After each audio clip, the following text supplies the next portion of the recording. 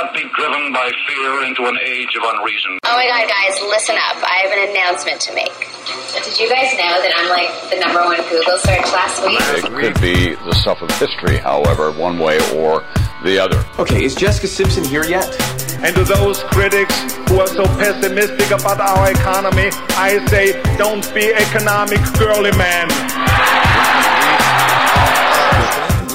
And you'll never have to pour or measure detergent again. Can we all get along? Terror, horror, death. Film at 11. How many sides does a triangle have? Damn, 4. There's no side. 1. Last week on Earth. Last week on Earth. Last week on Earth. Last week on Earth. Hello, Brain Trust. It has been a while since we have talked and gathered together, but not together, but together in at least some form. One of the senses of ours, mine and yours, are together right now, and that's all we can do sometimes, especially in the last year and a half. It's mostly all we could do in total. Occasionally you see a video face, but you're not touching people, you're not hugging, you're not breathing upon people. In fact, I don't know that we ever need to breathe on people again. I feel like we could probably just do without the on-breathing. But the point is, we're back. Not just the podcast, not just all of you and me, but life. Life is back. Can you believe it? Did you think it would come back? Did you ever think life would return to its natural form where you could walk around and move and not be afraid to die if you touched a doorknob? Which obviously is how every day of Howie Mandel's life has been. But that's his own demons he has to work on. Or not. Just keep wearing gloves and blow them up on your head like a condom. Or, I don't know if you're familiar with his old act, but he did blow up some kind of like a condom on his head as a glove. I don't remember exactly how it went down, but it seemed like a very physical, kind of messy act for a guy who's very germophobic. And I digress, as I am wont to do on this podcast sometimes. And does want to do mean that I want to do that? Because I don't want to do it.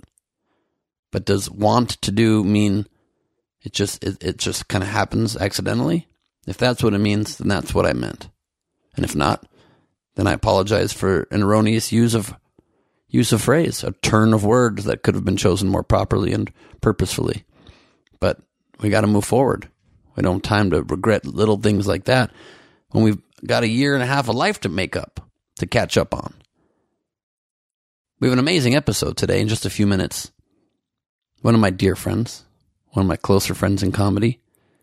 She was on the podcast for 2/3 of an episode about 10 years ago. And I haven't had her back since.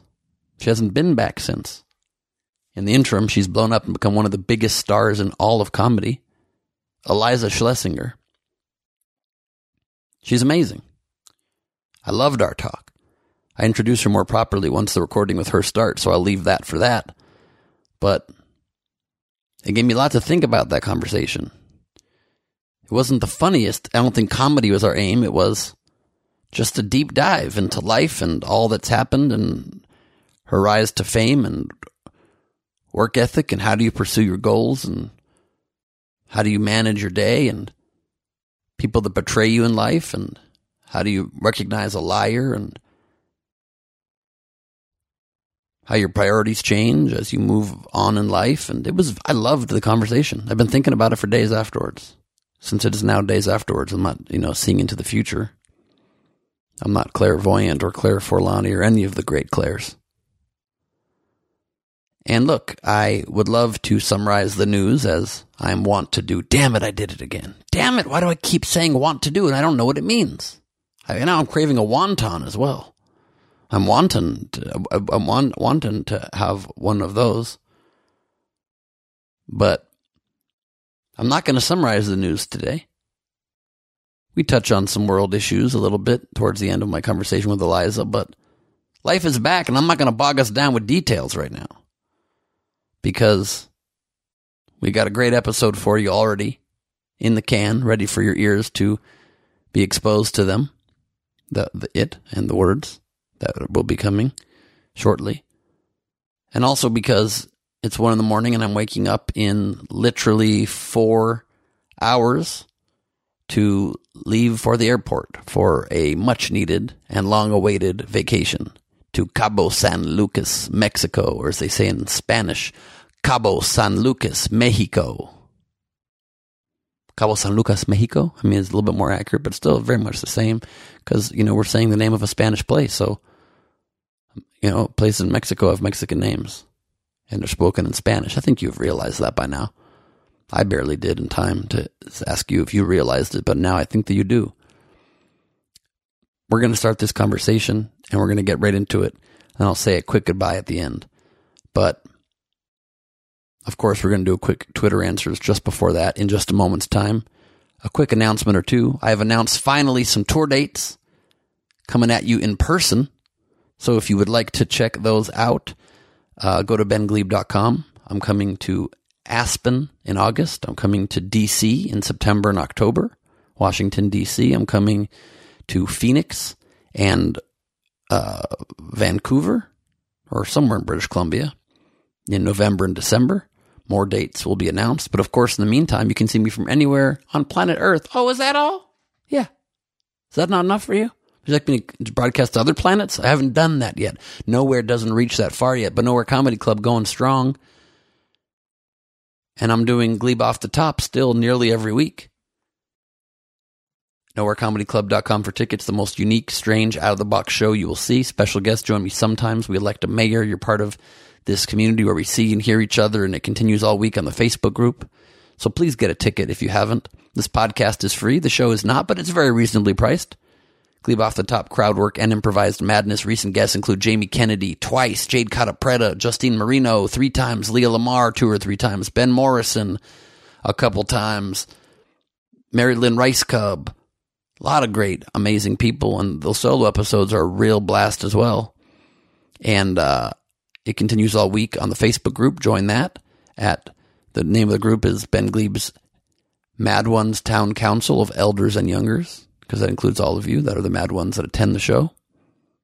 And the next one will be on the 17th of July, 5 p.m. Pacific, 8 Eastern. And on the 24th of July will be my next of my monthly shows. I don't know how many of these we'll keep doing. I pray we keep doing it into the future, but I know Greg at some point soon is going to get back on the road, and he may not want to do these anymore. The guy is an improv legend. I'm honored to be able to do the shows with him. You might be seeing the last one, or the last one of the last couple at least. Who knows? So get a ticket for the 24th, also at NowhereComedyClub.com, 5 Pacific, 8 Eastern on July 24. Social Distancing Social Club, still doing that 4 times a week for all of you to enjoy for free. Links and all of that at sdscshow.com, but it's on all of my socials and Hofstadter's socials. And you can join us on camera for that as well, for just a $10 ticket, or by joining our Patreon at patreon.com/SDSC. And of course, you can join my personal Patreon, where you can get shout outs on this podcast. You get video hangs just for the patrons and me, private one-on-one video hangs, letters from me, handwritten and stamped with a cool Neurotic Gangster stamp, and some cool branding coming your way that I've been working on, and all kinds of fun stuff, drawings and hats, etc., etc. Patreon.com/Ben Glebe to join that. And you can get your Brain Trust Glebe Squad official metal black card in the mail with your name engraved on it. So check that out. And that's plenty for the plugs. Oh, our 300th episode of SDSC is coming up soon, so stay tuned for that. 300 episodes in this last year. We're really getting at it. Year plus, I suppose. So now it is time, before Eliza, for a very quick installment. Since I always like to check in with the Brain Trust, the Glebe Squad, the Glebe of extraordinary gentlemen, the friends with benefits, the mad ones in all of our souls. It's time for Twitter answers.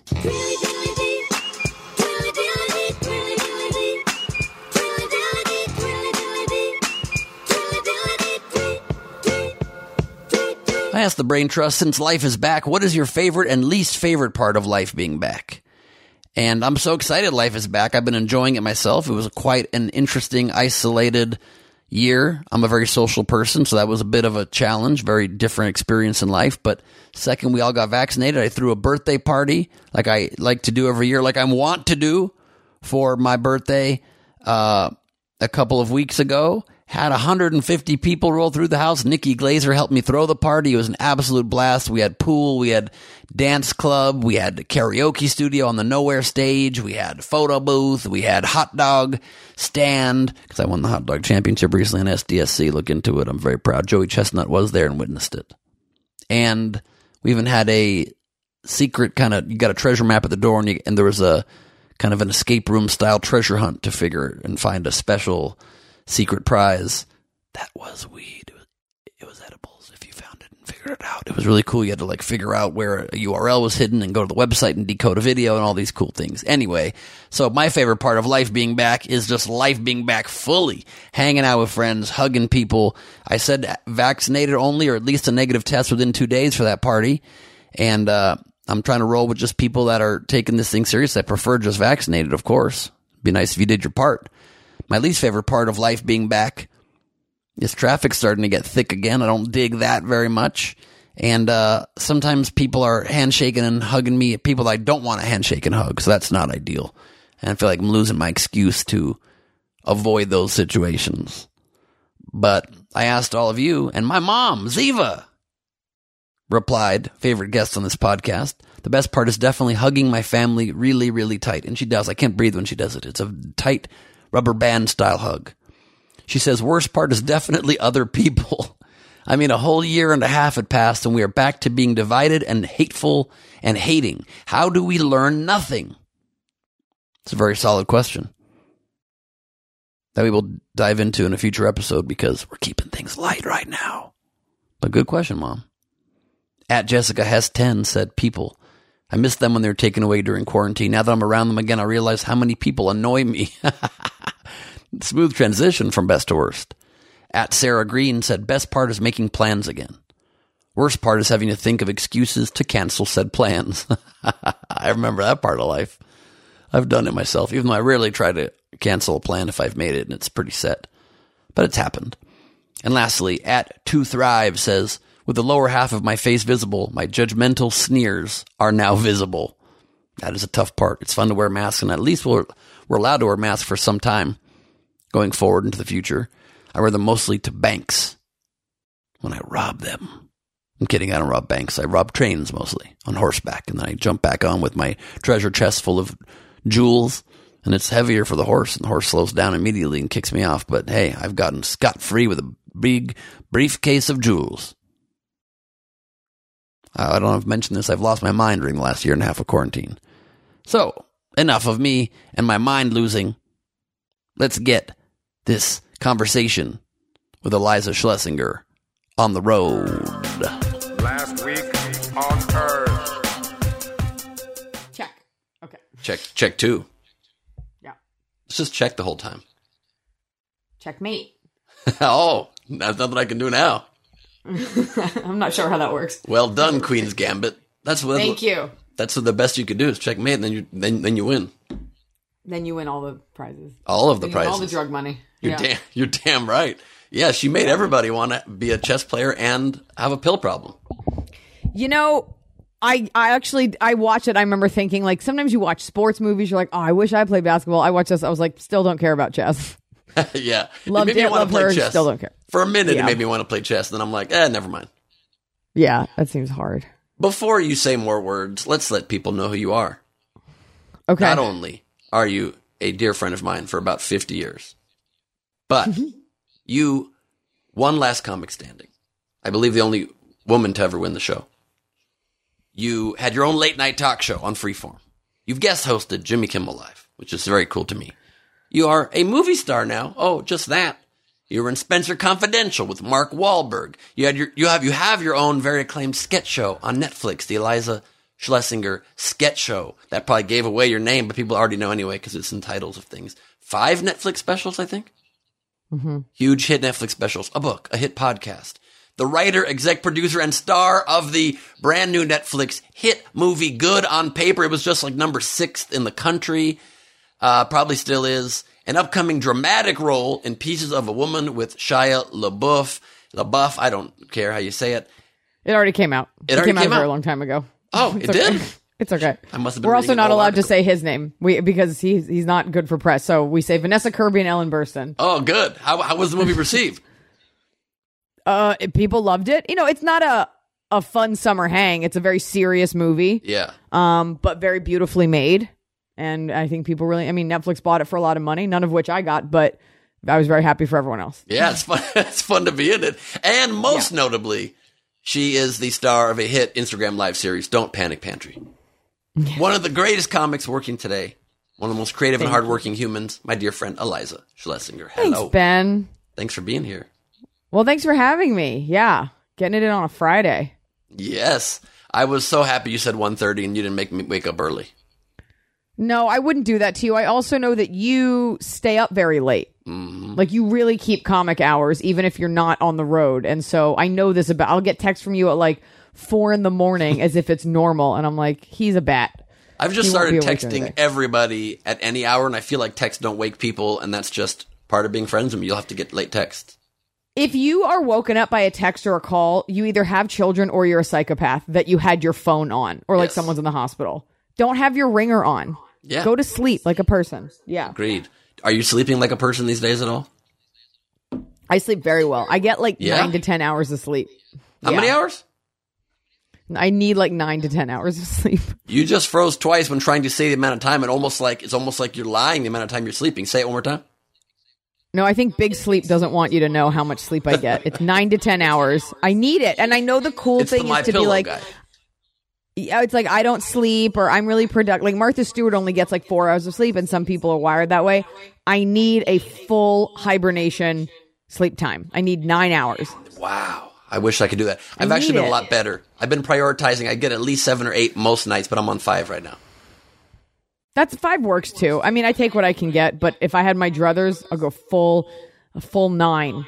Just really get into it. What do you think the term "if I had my druthers" comes from? Because it always sounds dumb. It sounds dumb. I It think sounds it's just an like old not a English. word. What's that? I think it's a derivation of brothers, and I think it's like, dear Lord, would that I had the strength of 10 brothers, and then maybe because Moses had a speech impediment, so maybe that became druthers. I always forget Moses had a speech impediment, and I did too, and that makes us very similar. We're both leaders of men. Very similar. Yeah. I didn't want to bring it up in case, but I know you have one now. I didn't want to bring it up in case. You never know. Well, that's not the Someone, one that like, I was doesn't referring know. to. I had a severe one as a kid, but I still have a little bit of a Right. lisp. And you used to put that into your impression of me. You'd add a little bit of it in there. Oh my God, I haven't done a Ben Glebe impression in so long. Please try. Okay, I'll do your old bit. It's basically, well, I like strawberry. If they can't see they can see me. So it's the hands. It's up here. Wait, where's the camera? There you go. Where's my camera? Here it is. How am I not going to? I like strawberries and I like vodka, but I enjoy them separately. I put them in one cup. That makes me a bitch. I don't think so. That was your bit. It was. It's very good. You do one. I always tell people you do one of the better impressions of me. It's very solid. It's one of the better ones. It's not bad. The lisp is hard to do. It is hard to do a lisp. Because I have a lisp, and I do an impression of a guy with a lisp, and I can't even ever do it well. Strangely. I mean, there's so many different kinds of speech impediments, I guess. Impediment feels like disability. Like we don't use that word anymore. I guess not. But I'm okay I with don't it. know. I'm not. Yeah, you're okay. I think you're doing okay. Thank you very much. So, Yeah. all right. So you're sleeping a lot, even though you're very busy. Do you ever feel like you are too busy? Do you like being as busy as you are? Because it seems to me that you're an insane amount of busy, even though you very kindly always text me back pretty instantly. You're always doing a million things. Here's the rule. Like, you are seldom so busy that you can't text someone back. And people that do that, it's a power move. It just is. And I feel really guilty about that. Like, this is such a mercurial industry. So, like, yeah, you want to be cool and, like, not text someone back. Okay, a year from now, like, they might be in a position that you might want something. And, of course, treating people like a human is important. But, like, this thing where, like, all of a sudden you're too cool. I understand if you're on set or you don't have your phone, but you know, it's always, oh, I didn't see this. It's like, no, it's 2021. Yeah. You for sure saw it. It was an old joke of yours. You would take your phone and slam it down. Like, where does somebody go between one text and the other? And you just slammed your phone. Oh, my God. Did you just throw it in the ocean? Like, I wrote back an emoji. Bye. See you at the Sprint store. It really is it's a character flaw. And in terms of being busy, I actually just ordered a shirt. I wore it on stage the other night on Etsy that says always bored. You know how like Post Malone has like always tired? I have always bored because even though it seems like I'm really busy, I'm like, it's never enough. I like being busy. I find it very soothing, and I find lack of activity very hard to deal with. Fair enough. But how do you find that balance between work-life balance? Because you're doing all these things, and I'm very curious about your work days and your work flows, because as impressed and happy I am for you that you're doing all these amazing things, we have not had a dinner in years now. Many years. We used to have dinners regularly. We have not had dinner in years. I think it's a combination of working more, being married, living a little bit far. Like, it's just, you know, I was actually talking with a married friend about this. Like, your free time is that much more precious. And my schedule is that much more erratic. And, you know, when I was single, I was like, let's have late night dinner all night. And now it's like, oh my God, I'm so tired. I'm going to do this like early set. And so it's just that. And it's funny, the work-life balance thing, I've been asked that a lot recently, and I feel like it's a question, and maybe this is not from you, but like that women get asked a lot, like, how are you balancing it? How are you balancing walking and having breasts and making money? How are you doing that? And I'm just like, I just do. And I thankfully married someone who like totally gets it. No, but that's an Eliza question much more than a woman question, because you get so much done. Like, I literally want to know how your days work, because you say that, like, oh, I noodled along on this script when I was bored at airports or between things, and I worked on my book when I came. Are you really doing that? Are you really, like, not just vegging out of the airport? Like, you're writing a few lines on a script for 20 minutes in an airplane, then you hop to your book that night before bed?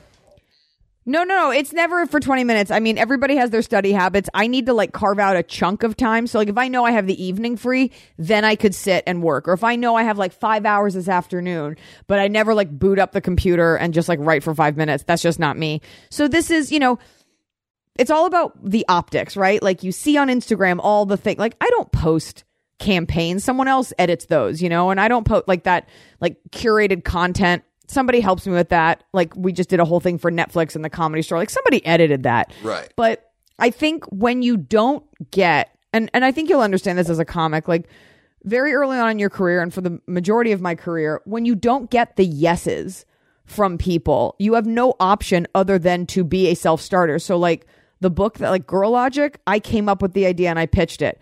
The new book I have, I wrote it during the pandemic because I was like, I want something that I can work on. I want to feel productive. The cooking show with me and my husband, like it's on Instagram. We love it, but it was just out of a need to create. And really it comes down to not wanting to ask anyone permission. So I just create things and then you put them out there. It really is like 90% of the battle. Because I think a lot of comics, a lot of entertainers make the mistake of thinking like someone else will do this work for me. And it's like, joke's on you. Somebody else already had a full script while you were like sort of hemming and hawing over like pitching it. So always have something, because the inevitability is your project will not go. No one's going to say yes, but at least you'll have something else. Right. So that's what it is. And these are like small things. It's not like I have, you know, we happen to have a hit with this movie, but like, I don't know. My sketch show didn't get a second season. It didn't?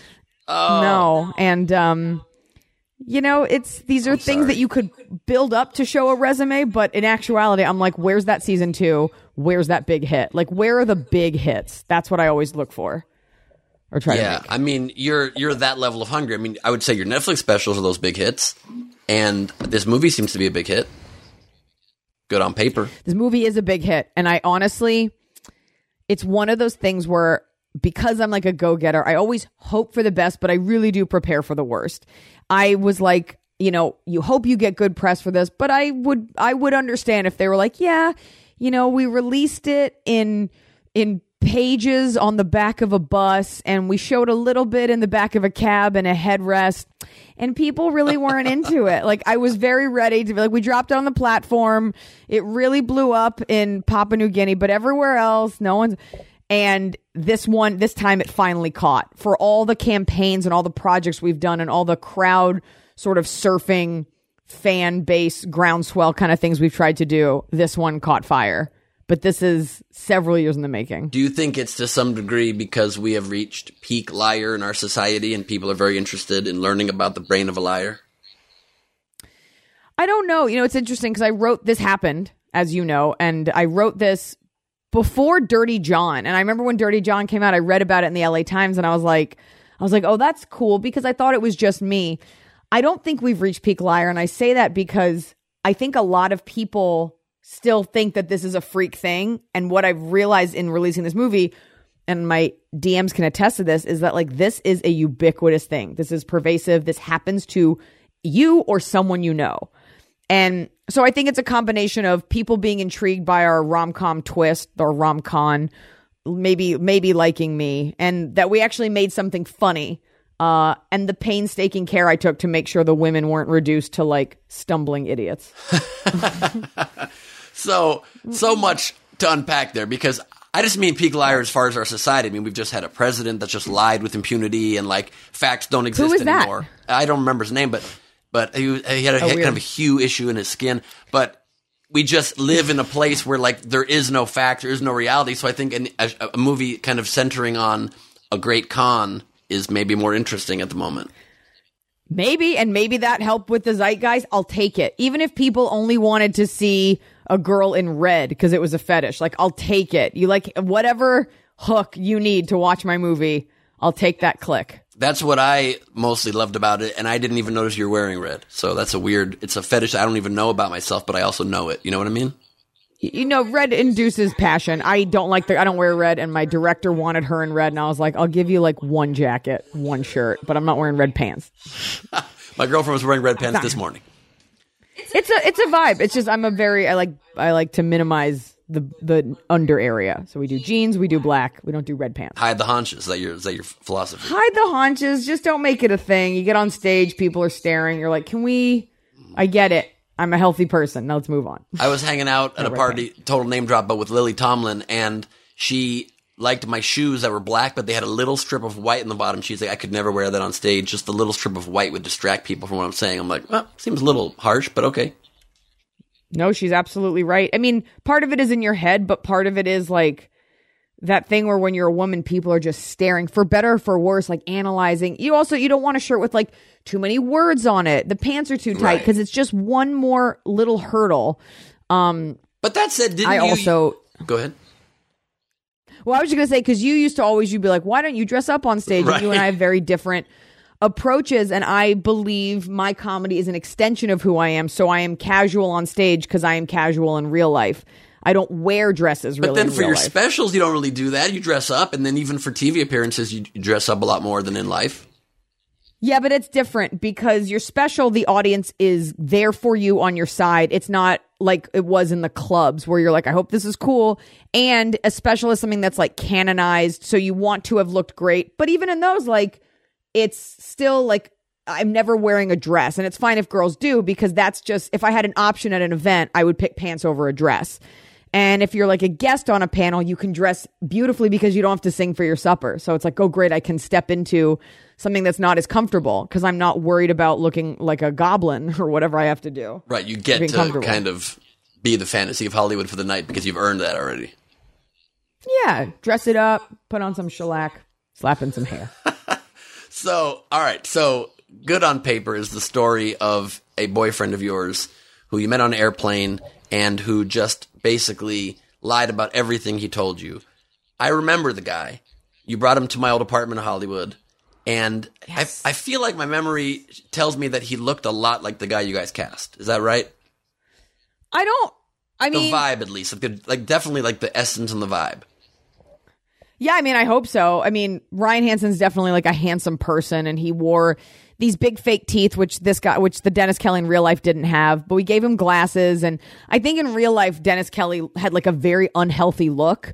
It's just a different, but we tried to dork him up in this movie as best we could. Because Ryan's not ugly. So I remember when he was in my apartment, and I remember just not liking him very much. I don't think I told you Ooh, that. tell me more. That's a hard thing to tell a friend, but I remember very vividly he was standing in my doorway. For a long time he also like didn't come in. It's almost like he didn't, I just had the feeling like he didn't want to like really get to know me or have like a full hang experience. Yeah. Almost like he was just there to kind of like check a box, and then because we were going somewhere, we were like meeting there and getting out. Were we dating or were we friends? Because he and I were friends for the year. Okay. Because we were friends for that full year when most people met him, but we were dating because we dated for 3 months. So it was in that time. Yeah, you were dating because I was especially curious to like, analyze him and make sure I approved. And I remember he had on a sweater, kind of a sweater type of sweater vest kind of thing. Very preppy. I think a collar out of the top of it. And he just looked like he was We don't even have the words in LA. We don't even have the lexicon for like, we're like a sweatery thing. I don't know. And I remember thinking like, okay, like he was polite. Like there was nothing that I could have said I didn't like, but I just didn't get like a warm, like, oh, he's a great dude feeling like, yeah, Eliza found somebody fucking awesome. I was just like, oh, he checked some boxes. I mean, fair enough. I mean, what's crazy about all of this is like, as in the press in the last couple of weeks, the friends who have reached out to be like, oh yeah, like we had drinks with him. And I'm like, oh, that's right. Like I did not go through this alone. Like my friend, we met because we were always going out for drinks, right? Going out to go do something very social. And it was always, and it was always with my friends. It was always on my time, which is what made it so easy. Cause who doesn't want it to be like always with your friends on your time, But I guess your senses were right. And also, it's that thing where, you meet the guy and you're like, I guess I kind of don't like him, but look, he makes her happy and it should be fine. And maybe it's a bad impression. It wasn't like he did anything egregious, but I think you're dead on. He probably didn't want to come in because, he lives in a mansion and that was an apartment, or at least that's what he wants you to think. And he probably didn't want you to dig and get to know him because who knows? Or maybe, what if you're like, oh my God, I know you. And then it would all be over. So it was I think that's why he was always very accommodating, but also the first one to be like, I've got this round of drinks. I'm buying the drinks. Like if he could stay ahead of it and always be congenial, nobody would dig too deep because he's the guy buying the drinks. But I remember he always wanted to buy drinks for everyone, like even grown men. And I'm like, it's a little, you don't need to do that. Mm-hmm. I don't remember where we went that night. Anyway. He might have bought me a drink that night now that I think about it, but. So I remember then when the whole charade came undone, and I don't think we like really like talked about it in depth. We just texted about it, and you were like, this whole thing was a lie, and you were very shell shocked. And how long did it, like how much of a trauma was this in your life? How much did it then affect your instincts of your ability to trust people? Did it scar you for a long time? Was it hard to get close to people after that for a number of years, or what was it? Yeah, I get asked that a lot. I was shell-shocked is a great way to describe it. I don't remember much because I think it's like one of those traumatic things that you kind of just like block out. I remember crying to a friend on the phone, like hysterical scream crying. And then I remember coming home from discovering that he had lied about his mom having cancer. And I fell asleep for like 15 hours, like just like a blunt force trauma. Like your body just goes into that. And trying to put those pieces together, and there's no real way to reconcile that and wrap your mind around it because you don't ever really get the closure you need, which is part of writing the movie, was me providing my own conclusions and a fake ending and closure like that, giving it to myself. But I remember thinking, because I'm a pretty mentally healthy person, I remember thinking, I will not allow this to affect the way that I treat people. I just won't. Like, this will not be a lasting effect. I think a lot of times something traumatic happens and we're like, and now I'm like that because of this. Now, look, there are horrible things that happen and they are out of your control. And this has nothing to do with anyone's experience but my own. And I just decided I'm not going to allow that to affect me. And so with the two guys that I dated subsequently, who were lovely, who I knew already, I was just very open about how I was feeling and how I kind of didn't want to be someone's girlfriend. We could hang out. We could take it super slow. And they were both just cool about it. And then, a couple months go by, you're dating someone, whatever. And then I went through a period of just kind of doing whatever I wanted in a good way, just being selfish and just working through it. But I never wanted to pay it forward. I never didn't trust people.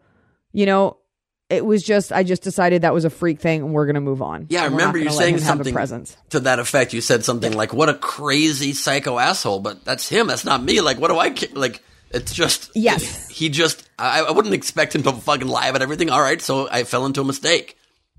Yes. And you know what? Would do it again because I don't want to go through life questioning basic things Right. about people. It wasn't people, you know, they were so harsh when I first told it and had so many mean things to say. And I'm like, he didn't tell me he was the king of space and had like a fleet of rockets. You would have Like, seen he a said he red went flag to if he did, right? You would have. I would have seen something. If he says he's the king of But, space, like- I would hope you would maybe be like, are you? Even if he was like, I'm royalty, I'd be like, are you a Nigerian prince? But like, you're like, I went to a school that like my friends went to. We know plenty of people who went to Yale. It's not like I came from like a holler in West Virginia and I've never heard of Yale. Like, it's normal to have gone to Yale. So why would I question that? It's not the world's greatest achievement. I mean, I couldn't get in there, but so these are not things that you would question. Sure. So still while we're on the topic of dating people, when did you decide you're not going to date athletes anymore? I dated one hockey player. And what's funny is people will be like, so is that the guy you're married to? I'm like, we dated when I was like 27. I'm 38. This is a decade ago. Is it that long ago? Jesus. I actually don't even know how, but it was just, and he was a retired hockey player. So that's, I mean, it wasn't a decision as much as just, it wasn't a decision. I don't think any woman's like, no more rich athletes. I have such a random memory about him that you told me one time we were in my car and you said, he likes my socks, so I wear certain socks for him. And I'm like, what a weird... I don't remember that. Maybe it's like cute socks, Yeah, because cute it wasn't socks. like a fetish thing. And you were like, so I'm maybe doing that like- for him. Maybe it was like knee-high, like athletic socks. I did a lot of that.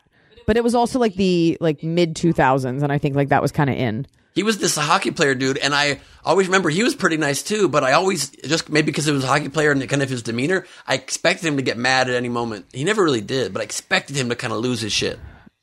No, he was super sweet and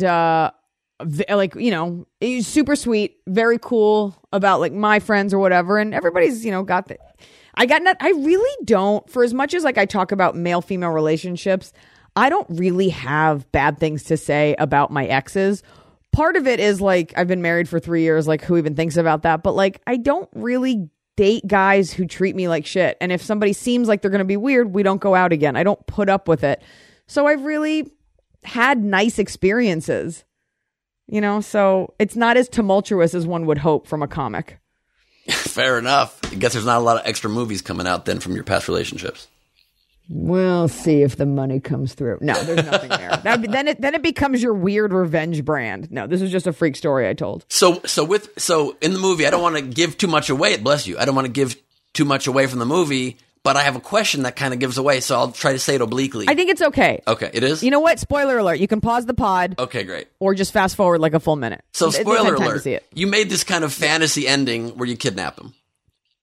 Mm-hmm. And then... Yeah. Why? Did you actually kidnap him? No, go finish it and then I'll say my thing. I was going to say, so that was a cool, like, fun fantasy ending, but then I'm curious why then you also fictionalized that he then sued you and, like, you were put on trial and you kind of lost after that. Why? Yeah. Okay. So first of all, I didn't want to have a courtroom scene because we've seen so many and I was nervous that I wouldn't be able to write a good one. They're very hard to do because none of us, for the most part, have, like, been to a trial. So we really only have like Law and Order based off of. So a friend of mine, Mark Wallenstein, who's like a prominent judge in Hawaii, who unfortunately went to my same high school. So I have his number. Oh, I thought that was Mark Wahlberg's Jewish name before he changed it. Yeah. As if Wahlberg doesn't sound Jewish That's enough. a good point. But he was very kind and like let me ask him a bunch of questions. I should have put him in the thank yous. I may have. And so it was this thing like that scene. I rewrote it a bunch because basically... If you really look at that scene, and if you look when they're in the courtroom, his judge gives the definition of torture, and the definition of torture is not what she did. And if you really look at it, they didn't kidnap him. He passed out because he drank too much. This idea that someone got him drunk is insane. You're a grown man. He drank too much, passed out. They just wanted to sit him upright so that he could have like blood flow. They accidentally hurt him when they with the thing that they do to hurt him. I don't want to say it, but it is an accident. He was never tied up. And even she says at the end, like, you could have untied yourself. Like, it was... He was weakly tied up. He was weakly tied up. He was just attached to the chair, but like his arms weren't tied up. And I wanted a court scene because I didn't want, even though it's a revenge fantasy, sort of Once Upon a Time in Hollywood revisionist twist, I didn't want her to come out super victorious because nobody wins in this situation. And I definitely didn't want him to come out looking good. So I was like, what's the most realistic thing since you don't have the facts? A restraining order, he gets away, but she gets the thing she wanted. So I didn't want it to be that he taught her a lesson in any way. Right. I wanted it to just be a very, as rooted in truth as possible ending. Has he ever reached out to you in life after all that went down? No. After all the fake kidnapping? Yep. No. And I'll tell you the one time he reached out. So this all happened. Yeah. And then I found out about the mom not having cancer. And I don't think we'd spoken since then. There may have been like an email or two exchanged, but I don't remember. And I went about my life. And this is like a couple months later, I went to a friend's wedding in St. Martin. And there was a nude beach there. And so I'm with like people I've known since I'm like 3 years old at this wedding. And so I go on the nude beach and like I take a picture with my hands up. And my friends like put their hands in front like to shake hands in front of my boobs because I'm not going to put that on the internet. And I posted it because, you know, you're 31, you're single, who fucking cares? And I got an email from him like reprimanding me. This just shows you sort of like the narcissism. Wow. And he was like, my friends, as if he has any friends, which is also probably a lie, told me that you posted this. This felt very pointed. I'm so disappointed that you would do this. And I unleashed. Wow. I so rarely do women get to like say the thing they want to say. I just unleashed. I was like, how fucking dare you ever reach out to me? You're a fucking liar. The world knows you're disgusting. Like I just let him have it. And I don't know if he never wrote back or if I blocked his email because I didn't want the response. But that was years ago. And I wish it was, thank God. I wish it was illegal to do what he did. Like, I guess it's not illegal to lie if there's not like proven damages, right? Like, you know, that's the thing. It's not illegal to lie. And it's always that thing. We talk about this in the comedy community. There's so many guys who do horrible things, but they're not illegal. Like, unfortunately, being a scumbag isn't illegal. Cheating on your girlfriend, on your wife isn't illegal. Telling, like saying horrible things aren't illegal. And so a lot of people live in that gray. I debated, we were talking about this it was on Joe Rogan's podcast, and I was saying how like crimes of passion are legal. Like if you can prove that you're normally a good person and this person just incited this rage based on something amorous, so like you can get away with murder. It's so crazy. Your Honor, you don't understand. Man for sure made that. I killed the person, but I was very in love. Oh. And the judge is like, I got a dick too. I understand rage. It's cool. It's the 1700s. We'll let it fly. What? It's the 2000s? Let's still let it fly. We'll leave it. But yeah, it's not and I think that was part of in writing the movie. I was like, I need to have some sort of way that I show that I came through this and I'm okay. And so revenge is so dirty sounding to me because it's not about, I don't care if this person ever sees the movie truly. It's really more about making sure you're okay. And as an artist, I just made art to feel better. Yeah, it's about a movie. You get to have the ending you want this time. And happy to never see this person again. Happy to never cross paths. So you said it was very important for you to make sure the women in the movie were not your typical two-dimensional movie women. The relationship between you and Margaret Cho's character was very real and grounded in your real life best friend. But then also I was interested in the movie, your rival character, the actor that you kind of hate. You've been open even in some interviews saying that like people aren't allowed to say it, that you fucking hate somebody or you see them as the enemy, but in fact the truth is that you do see it that way. Do you still see people that way? Do you see other women that way in a competitive way? Is that something you want to work on, if so? Or you think it's just the nature of things? I think it's the nature of things. I think the more success you get, the less you are pit against other people. Now, it never ends, and for women, I do think it's worse. But, Serena Halstead is less about a specific person and more about the embodiment of that pressure. and that constant like, oh, you do this, so does that other person. Oh, Ben, you host a show. What do you think about this other host? And it's not that you dislike that person, but sometimes you're just like, oh my God, like there can be more than one of us. Like, stop comparing. And I always thought it was so personal, but then I'd read interviews of like musicians, and people always bring up other musicians of a similar caliber. You know, everybody has that person. For a lot of people, I may be their Serena Halstead. And it really does, you know, it's cheesy to be like, you are your own biggest competition. But to an extent, it is true, because it takes time to really wrap your mind around, like, you are in control of this. Somebody's not giving you a gig. You can go write your own movie. You can go work on something else. So I didn't want to make Serena a villain, and I didn't want to make Andrea like win in the end. I wanted Andrea to like come to the conclusion, like, while you were working on stand-up, she was working on acting, and you're not owed anything. But it is frustrating. But I wonder if there's something in more competitive people or more successful people that actually amps that up. Because like I've accomplished a fair amount of things, but when I compare myself to like when I look compared to your number of accomplishments and focus, and I sometimes get real. I do a lot of things, but I kind of spread it out, and I don't focus all the things on my career and on my next step. I'll then produce a telethon, and I'll do the things that don't advance my career. Right. The next thing, where you're very focused on your career. But I certainly sometimes feel competitive with my male cohorts, but I've never seen a billboard of one of them and been like, fuck you, like you do in the movie. Like, God damn it. I've never hated anybody that's making it. I wonder, is that something maybe I need? Is something you need, or is that just you're extra competitive? I think it's just the way that you operate, you know, and I think that's tied to the fact that rather than do X, Y, and Z, you'll do that telethon, you know, because that feeds you, and that's not bad. You know, and I do art that feeds me. By the grace of God, I have this stand-up career, and I don't have to audition for a show that I don't think is funny. I don't have to take a gig ever that I don't want. So I only ever do things that I want to do, and I work very hard to be able to do those. But, you know, these are not things that are hitting on a large scale. And I have to say this, the middle finger thing, you know, Kimmy Gatewood is our director, and she was great. And she comes from a very like female forward, like glow. Like she's got all these incredible women in her life, and they're also supportive. Kimmy wanted me to flip off the billboard. I would personally never do that. It's just not the way that I demonstrate frustration. It's more of like a rant at like my husband. So she asked me to do it. So I did it. And then I remember I was like, I did it for her as like a creative compromise. And then at the end, she was like, flip it off again at the end. And I was like, I don't want to, because it's just not the way I would express it. But I had Andrea do it in that moment to convey how frustrated she was. And it is frustrating. It's frustrating when you are working on your, especially if you ever get compared to someone who you don't have respect for. Like, it would drive you crazy, Ben, if like you were always getting asked about someone who had a podcast that they'd been doing for a year and like only went up at like a local dive bar. You'd be like, I don't respect this. Like, why do you keep, they'd be like, well, your parents are both Israeli. You'd be like, okay, we're not the same. That is the times when it gets annoying, when someone's like coming out of nowhere and you're like, why is their name fucking all of a sudden everywhere? I've been working so hard to get my name there. Yeah.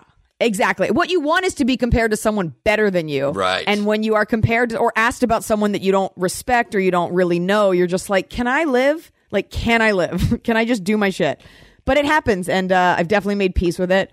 But Serena Halstead is not, she's Beyonce. I'm just going to say it. Beyonce is my greatest rival. And I got that out. And now you all know how I feel. Scoop. My career was stolen. We got a big scoop here. I like big that. Big scoop. I saved it for you. You and Beyonce are going to be at each other's throats the rest of your lives now. You know what you've unleashed. Oh, Beyonce. The Beehive. Yes, right. So, like, feminism is an interesting topic for you, I feel like, because you are certainly a feminist, I would say, as am I, as anybody that has a caring, progressive mindset, but you also aren't afraid to call out other women. You aren't afraid to just speak your mind, even when it goes against some of the progressive norms that you're not supposed to, of like not calling people out, right? So, or not saying anything that goes against a marginalized group, which to some degree women are, right? Mm-hmm. What's the question? I don't really know. It's what are your thoughts on that? Like, do you ever pull back? Do you ever pull punches? Or do you say, I don't care if I anger all women in comedy with this statement, I'm going to stick by my statement? Or if I don't know, you don't apologize. Here's the truth.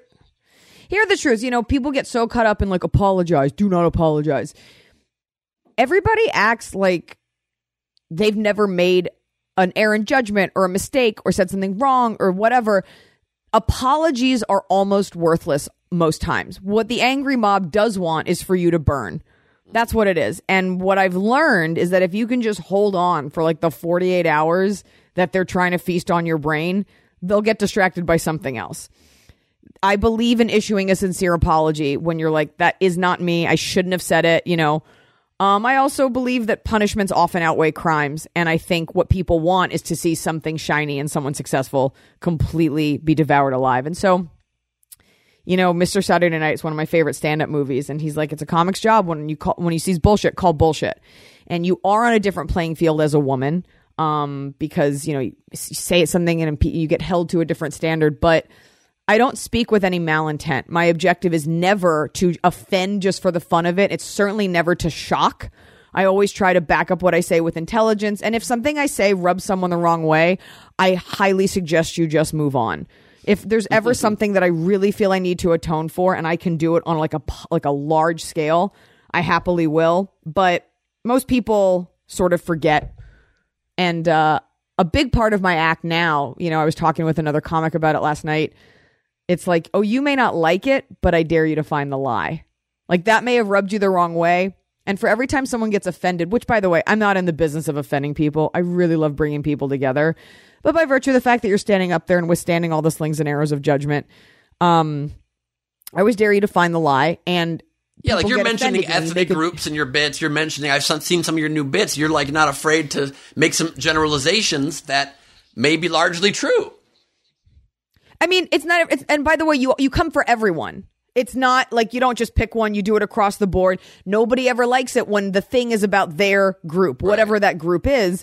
But my thing is always like, would you have preferred that I put that joke 45 minutes in so we offend everyone else and you come last? Like, This is a tacit agreement. And if you want to find a more polarizing comic, I promise you can find one in the halls of any comedy club.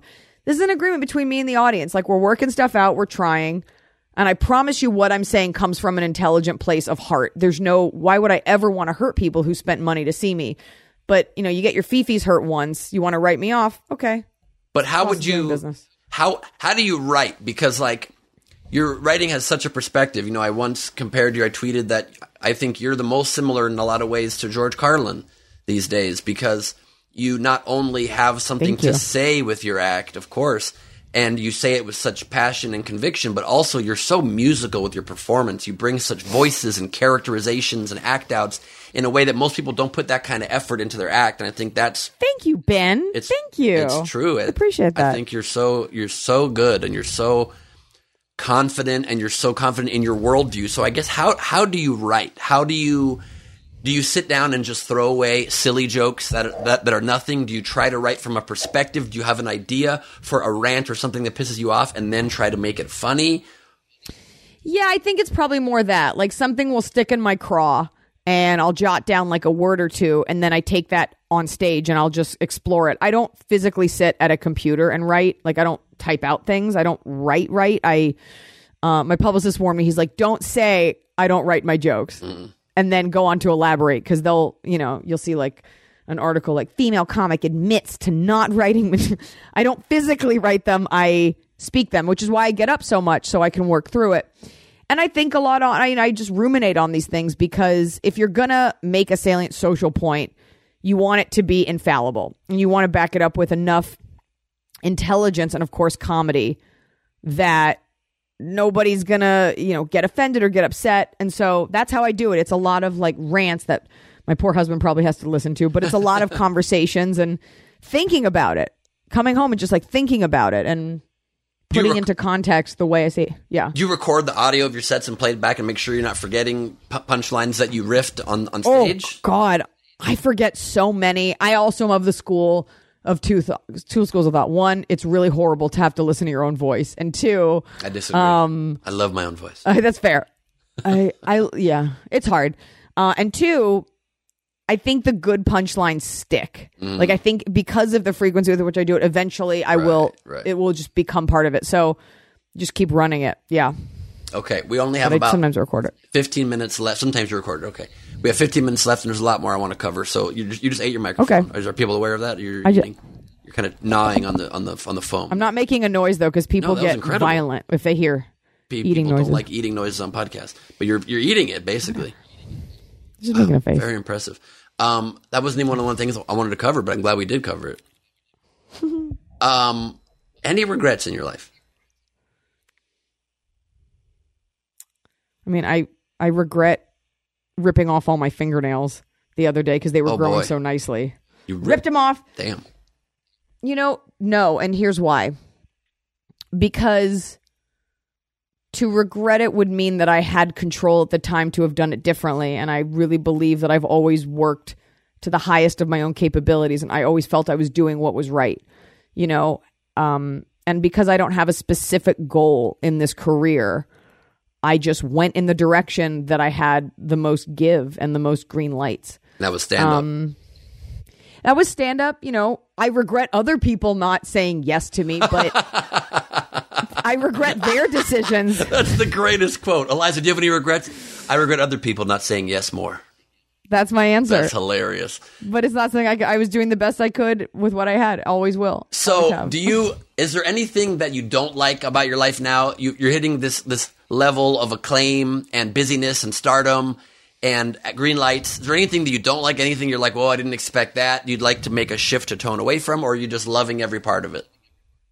I mean, it's not. I mean, look, this movie is doing so well, and it's such a gift, and it's so great. But we won't see the fruit that bears for a little bit because the whole town's on vacation, and we will see. My objective, and I always say this, is to be able to do my art on bigger and better levels, whether that's a play or creating a show or writing another book. I just want it to be easier to ascend and do what I want to do. I am shocked that at 38, I still find putting formal clothes on to be a battle. It's like breaking a horse, getting me in a blouse and tucked in pants. It's not that I don't like to look nice. Why? I other love girls have dressing up. outfits. Yeah. Why? I know you do. I don't have outfits for that. Someone's like, you're invited to your cousin's tea party, and I was like, I don't have. You're kind of an old Jewish lady inside a young Jewish lady's body. You I don't have I don't want to. I don't have frilly dresses, and it's not that I'm this. I remember one time things. We were at a party at your house, your annual Christmas party, and Jeff Ross and I are hanging out in the living room, and you had this whole hot dress on with heels, and for maybe an hour, and then you just came downstairs with your heels off, and you're rubbing your feet, you're my feet hurt so much, oh my God, I can't, and it was just the topic of conversation for about 7 minutes, and we were both what's happening here? You were so glamorous 3 minutes ago. Why is this happening? Why be uncomfortable in your own home? And then, especially once you're married, we save it, but I'll have a friend come over, she'll be in tight jeans and a tucked in shirt. I'm like, who? A belt? No. So I don't think I'll ever have that gene, but the idea is you become so successful that becomes your brand, that you're wearing an oversized 7-Eleven t-shirt. So that'll be soccer shorts. That'll be you. You're going to be reverse Billie Eilish. You're going to get more and more casual and puffy clothing, baggy clothing. I'm Adam Sandler. That's Okay. the vibe. All right. Is that look. Sure. And I'll take the career. Best of luck with that. I love it. Thank you so much. So, gosh, so many things. Okay, so a couple of questions from our brain trust that people had for you before we will quickly talk about the world for a few minutes. Question 1. Yeah. Kayla Gibson asks, who haven't you worked with that you'd love to work with? I literally have worked with 4 people, so I'll take anyone that will get a project greenlit. I love Elizabeth Banks. I made that very clear when I met her. I think Kay Cannon is a great writer. She'd be great to work with. I'm trying to think of people that this could happen. I think Chris Pratt is very funny. I love Channing Tatum. Everybody knows that. I would love to do something else with Mark Wahlberg. The answer is who do you got? I'm not in a position to turn down famous people, so I'll take all of those. Fair enough. Times 10. Fair enough. Yeah. Question from Glenn Beebe. Will you put Ben Glebe in your next project? Sure. Did you want 5 minutes at the Whitley on Friday? Because do you want me to talk about you in my book? We're Whatever talking the next acting. thing is. We're talking acting roles. We're talking acting roles. I think is what Glenn is asking. Okay. All right. I'm a very Sure. good actor. I don't know if you know this. I'll send you my reel. I'm a very good actor. Please, I would never make you send. I believe you. You don't have to send me the reel. Let's get a project and we'll find you something. I like that idea. How's that? That's what I asked Kevin Smith. I asked him just directly, and I was always so nervous to ever ask. And then he started giving me parts in his things. So I'll tell you what. I'm on season 7 of Bosch this year, and it's because you said you wanted to be on it, right? I went on like a 15 tweet threaded rant about how much I love it, and then Titus Welliver came on my podcast, and they gave me a tiny part. That's all I wanted was like a quick shoot, and I'm Sergeant Christine Klotz from Internal Affairs. You look like Klotz. On episode 7. That's fun. Yeah. Brad Nachtman wants to know who are your biggest influences. Brad, I hate that question. Give me one. And I hate you, Brad. I don't. You know why? Because the answer I'm supposed to give is like Richard Pryor. Like I was born in 1983. It's definitely not that. My answer is not stand-up comics. It is characters. So it's the women of SNL in the 90s, like Sherry O'Terry and Anna Gasteyer. And it's not that I reference them now, but this was super formative. Kids in the Hall was huge. In Living Color. Saturday Night Live in those years. And now it's tough because the comics I enjoy watching, I can't watch because then you start to sound like them. I know. I hate that. It's I watch tough. so little stand-up. I almost never watch anybody do stuff. Most of it's not worth it. So Yeah, totally. True. Most of it's pretty bad. Margaret Cho asked me to ask you if Tian Fu and Lucia, her little Asian dog, could be friends. I don't think it's an Asian dog. I think her dog is a Chihuahua. She said little Asian dog. She said Lucia and Tian Fu are little Asian dogs. Well, far be it from me to argue with an Asian queer woman. about I'll get canceled. Yeah. Of course, Tian Fu is she's not a social woman, but we'll make it so, Margaret. How do you Next compare press day. Tian Fu to Blanche? What's the differences in your love and in the dog vibes? Sure, Blanche was basically a human in tiny dog form with brown hair. And Tian Fu is very much a dog, not intelligent, however, has no problem being left alone. Blanche had like a crippling fear, which is why she came everywhere. Blanche was like having a toddler. Like she kind of understood things and could like walk on 2 legs and like build things. And Tian Fu is just a sweet baby girl who only wants to be with her parents and really doesn't like anyone else. Cute.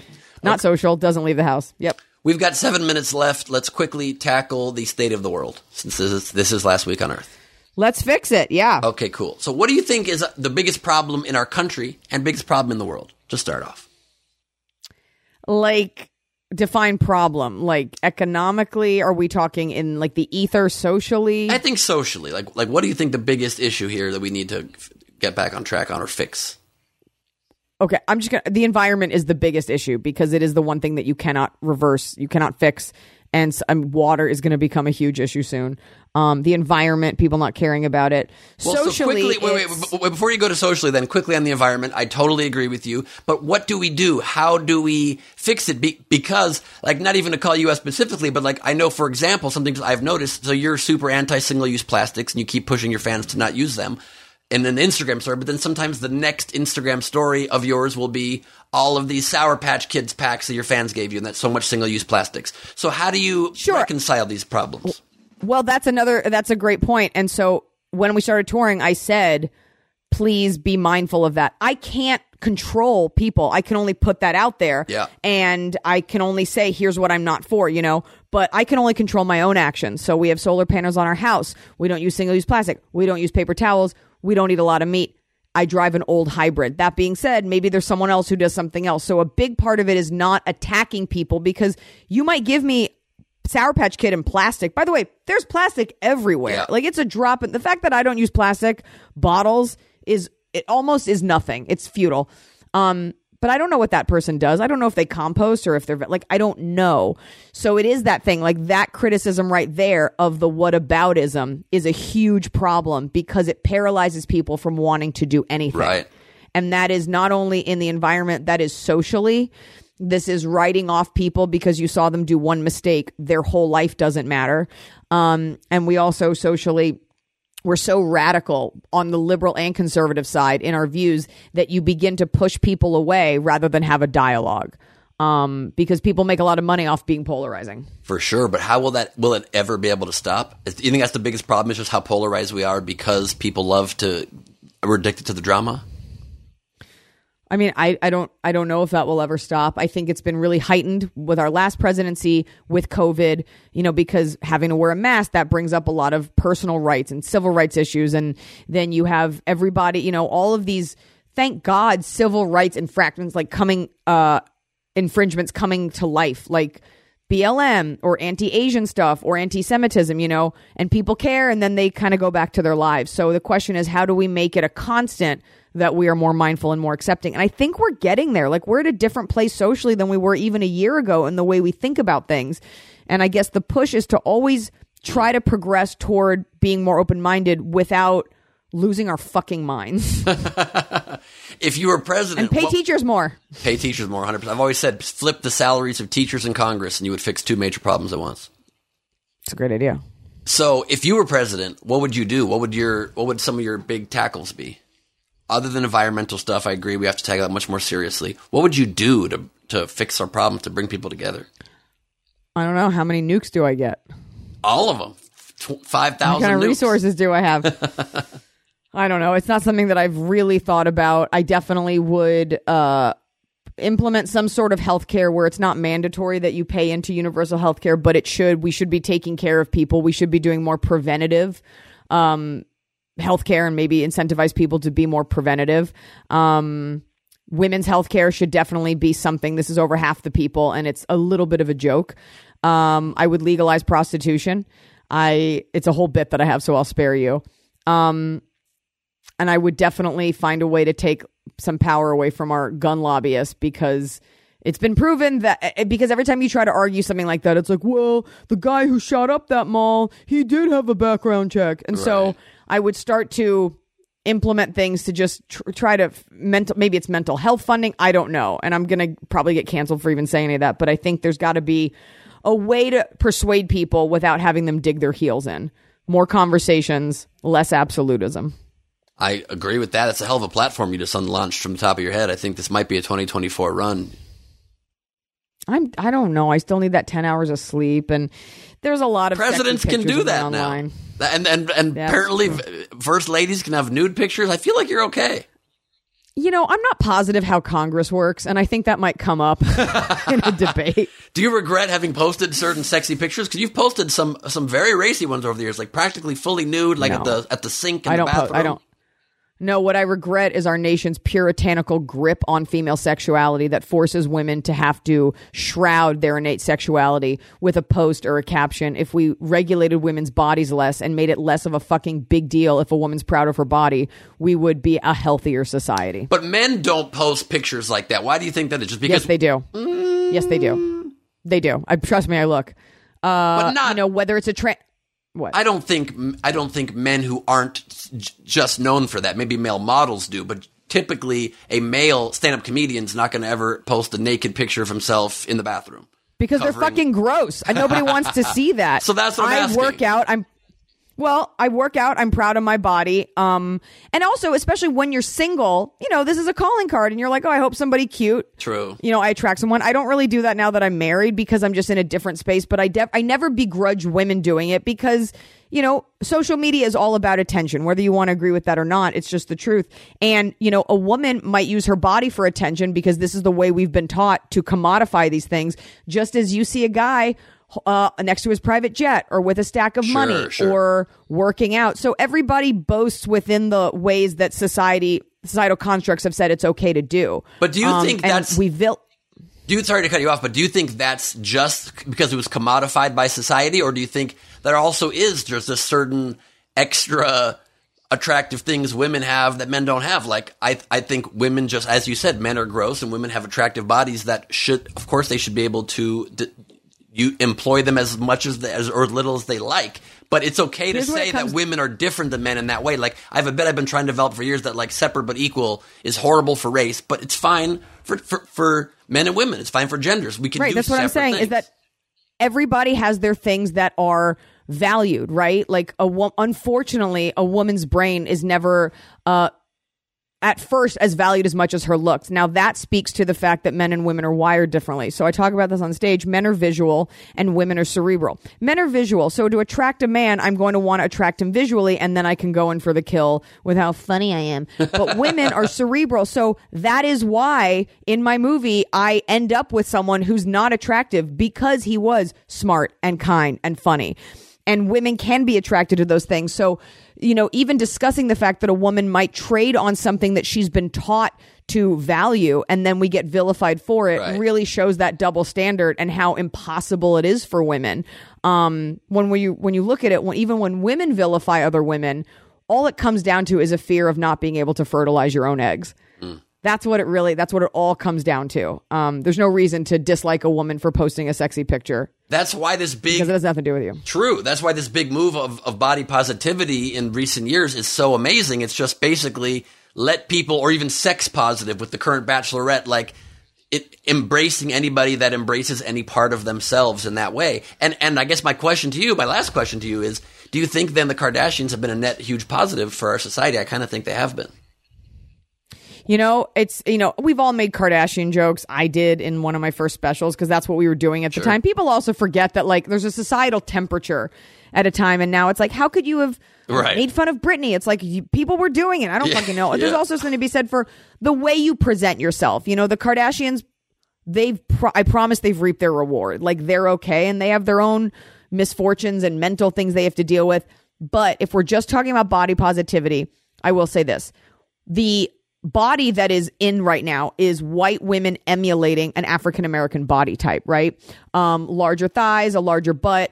And this is the Kardashians emulate it with surgery. Kim Kardashian is a curvier girl. And so it is unattainable and insane to try to look like something you're not. I had a nose job at 18, people get little things, but that level of it, the God's honest truth is if you want to do it and it makes you happy, it probably won't. But if it does, fucking do it. What I'm grateful for as a girl that has thighs and has breasts and a butt, they've made that body type acceptable. Right. I can buy jeans that fit. I can see underwear where it isn't this rail thin thing. So things always trickle down. And what we're getting from it is black women don't have to be as maligned as they've always been. With their hair and their bodies and their culture, even if white people are stealing from it. Latino women, you can quote unquote let it all hang out because it's more acceptable. And that goes for white girls too that have bodies. You don't have to feel so bad that you're not rail thin size 0, because there are brands out there now that say hey, it's okay if you don't look like Kate Moss, you can still wear our shit. Yeah. And I think that's a good thing. I think women feeling good about their bodies is never a bad thing. So one actual last question, because I don't want to end on asking you about the Kardashians. You said that probably won't make you happy, but try if you want. So what in your estimation, in your life experience, what's the key to happiness? You know what? I actually don't know, but I remember asking my mom the meaning of life or something. And I think I wasn't really listening, but I think love your she mom. said something. Your mom is such a character. She's great. I think it was something about making other people's lives better is something that's very enriching. Now, stand-up comedy is an incredibly selfish endeavor, as is all art, because you are doing it for yourself in order to reach people. But makes people so much happier. The older I get, for sure. I mean, if it's good, there's a lot of bad comedy that makes people sad. Yep. The older I get, the more I enjoy getting presents for people, helping people with opportunities, lifting up people I genuinely believe in. And to be able to get to a place where you can be in a position to help someone, especially when no one ever gave you help. I find that extremely satisfying and gratifying and fulfilling. So I think it's leaving the world a little bit better, even if it's just your corner of the world, a little bit better than you found it. And even if you have to have a focus that pisses some people off along the way, if you're going towards this greater good.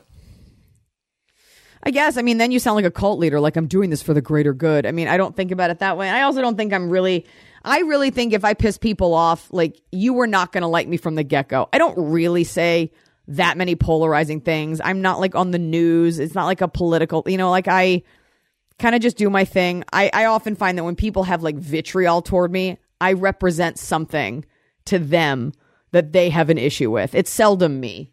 And that's another part of just existing happily, is being that's on you. You don't like me? That is on you. I did not set out to hurt you, but I will. No, I didn't. Well, people have now heard you for a little bit over an hour, and I would assume they like you a lot more. They fucking better. They fucking better. We will make them. We'll find them. We'll find you. That's good. We'll find you. Well, thank you for having me. Thank you so much for doing it. Your first time back in about 10 years. I like to leave a 10-year gap. Leave wanting more. Come back. Show the evolution. Talk about a cliffhanger. I really like that. It was our Valentine's Day episode in like 2011. I'm pretty sure it was the last time you were on. I can't believe 2011 was 10 years ago. That's the weirder part. So flippin' weird. I know you have to go. Thank you so much for doing the podcast. I miss you. I'm glad we got to hang out, even virtually. You're the best. I love you. I miss you. I have to go because we trapped a skunk in my backyard and the trapper is here. So that's why. It's horrible. The whole house smells. He will be humanely removed. I hope that's a cage that doesn't let smells out, obviously. That would be the whole kind of point, right? Oh, there's smells everywhere. He got very angry earlier this morning and butt sprayed like everywhere. So I'm living in my own personal olfactory hell right now. That's what's happening. I'm so sorry to hear that. Despite the odors emanating into your house, you made the time. Thank you so much. I love you. I'll see you soon. Bye, Ben. Love you. Bye. Okay, I'm going to have Emily transfer this. Okay, sounds good. Thank you. Woo. Well, there you have it. That was the conversation with my dear friend Eliza. I hope you loved it. I really did. Please tweet at me. Let me know what you thought. Tag her at Eliza on Twitter. Let us both know what you thought. But I really enjoyed it and hope you did too. And now that we've been, going on for quite some time with this episode, I'm going to end it with a very quick one story round of the Thunder Round, because you can't hear lightning.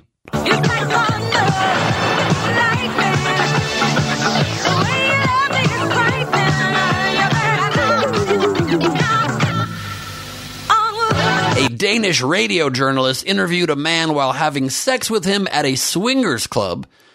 The New Zealand Herald reported. A young Danish radio journalist, it was luckily for her, or unluckily for us, it was not televised, has sparked moral panic after she recorded an interview while having sex at a swingers club, and it was broadcast on the air. Louise Fisher, someone I'll be looking up on the internet.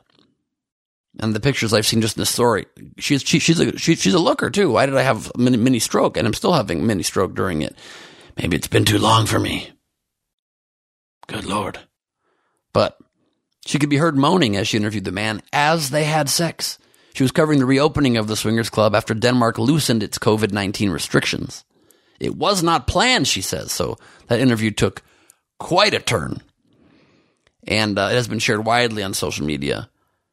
Her efforts have received mixed reviews. She said, most of them were very positive, that I was brave and cool. Others think I crossed a line in journalism. But I don't have a boyfriend, which made it a lot easier. My mother just thinks it's funny and laughs. My father thought it was really cool.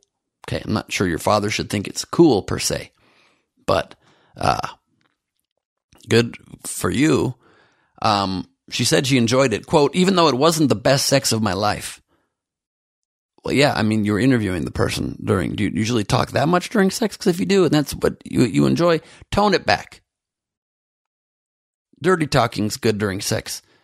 Just yapping and a lot of deep probing questions is not necessary. Probing's fine, not with your words. Do you understand? I mean, unless, again, I don't want to, you do you, but still, I'm just saying, I think I've already said too much, to be honest with you. I just want to know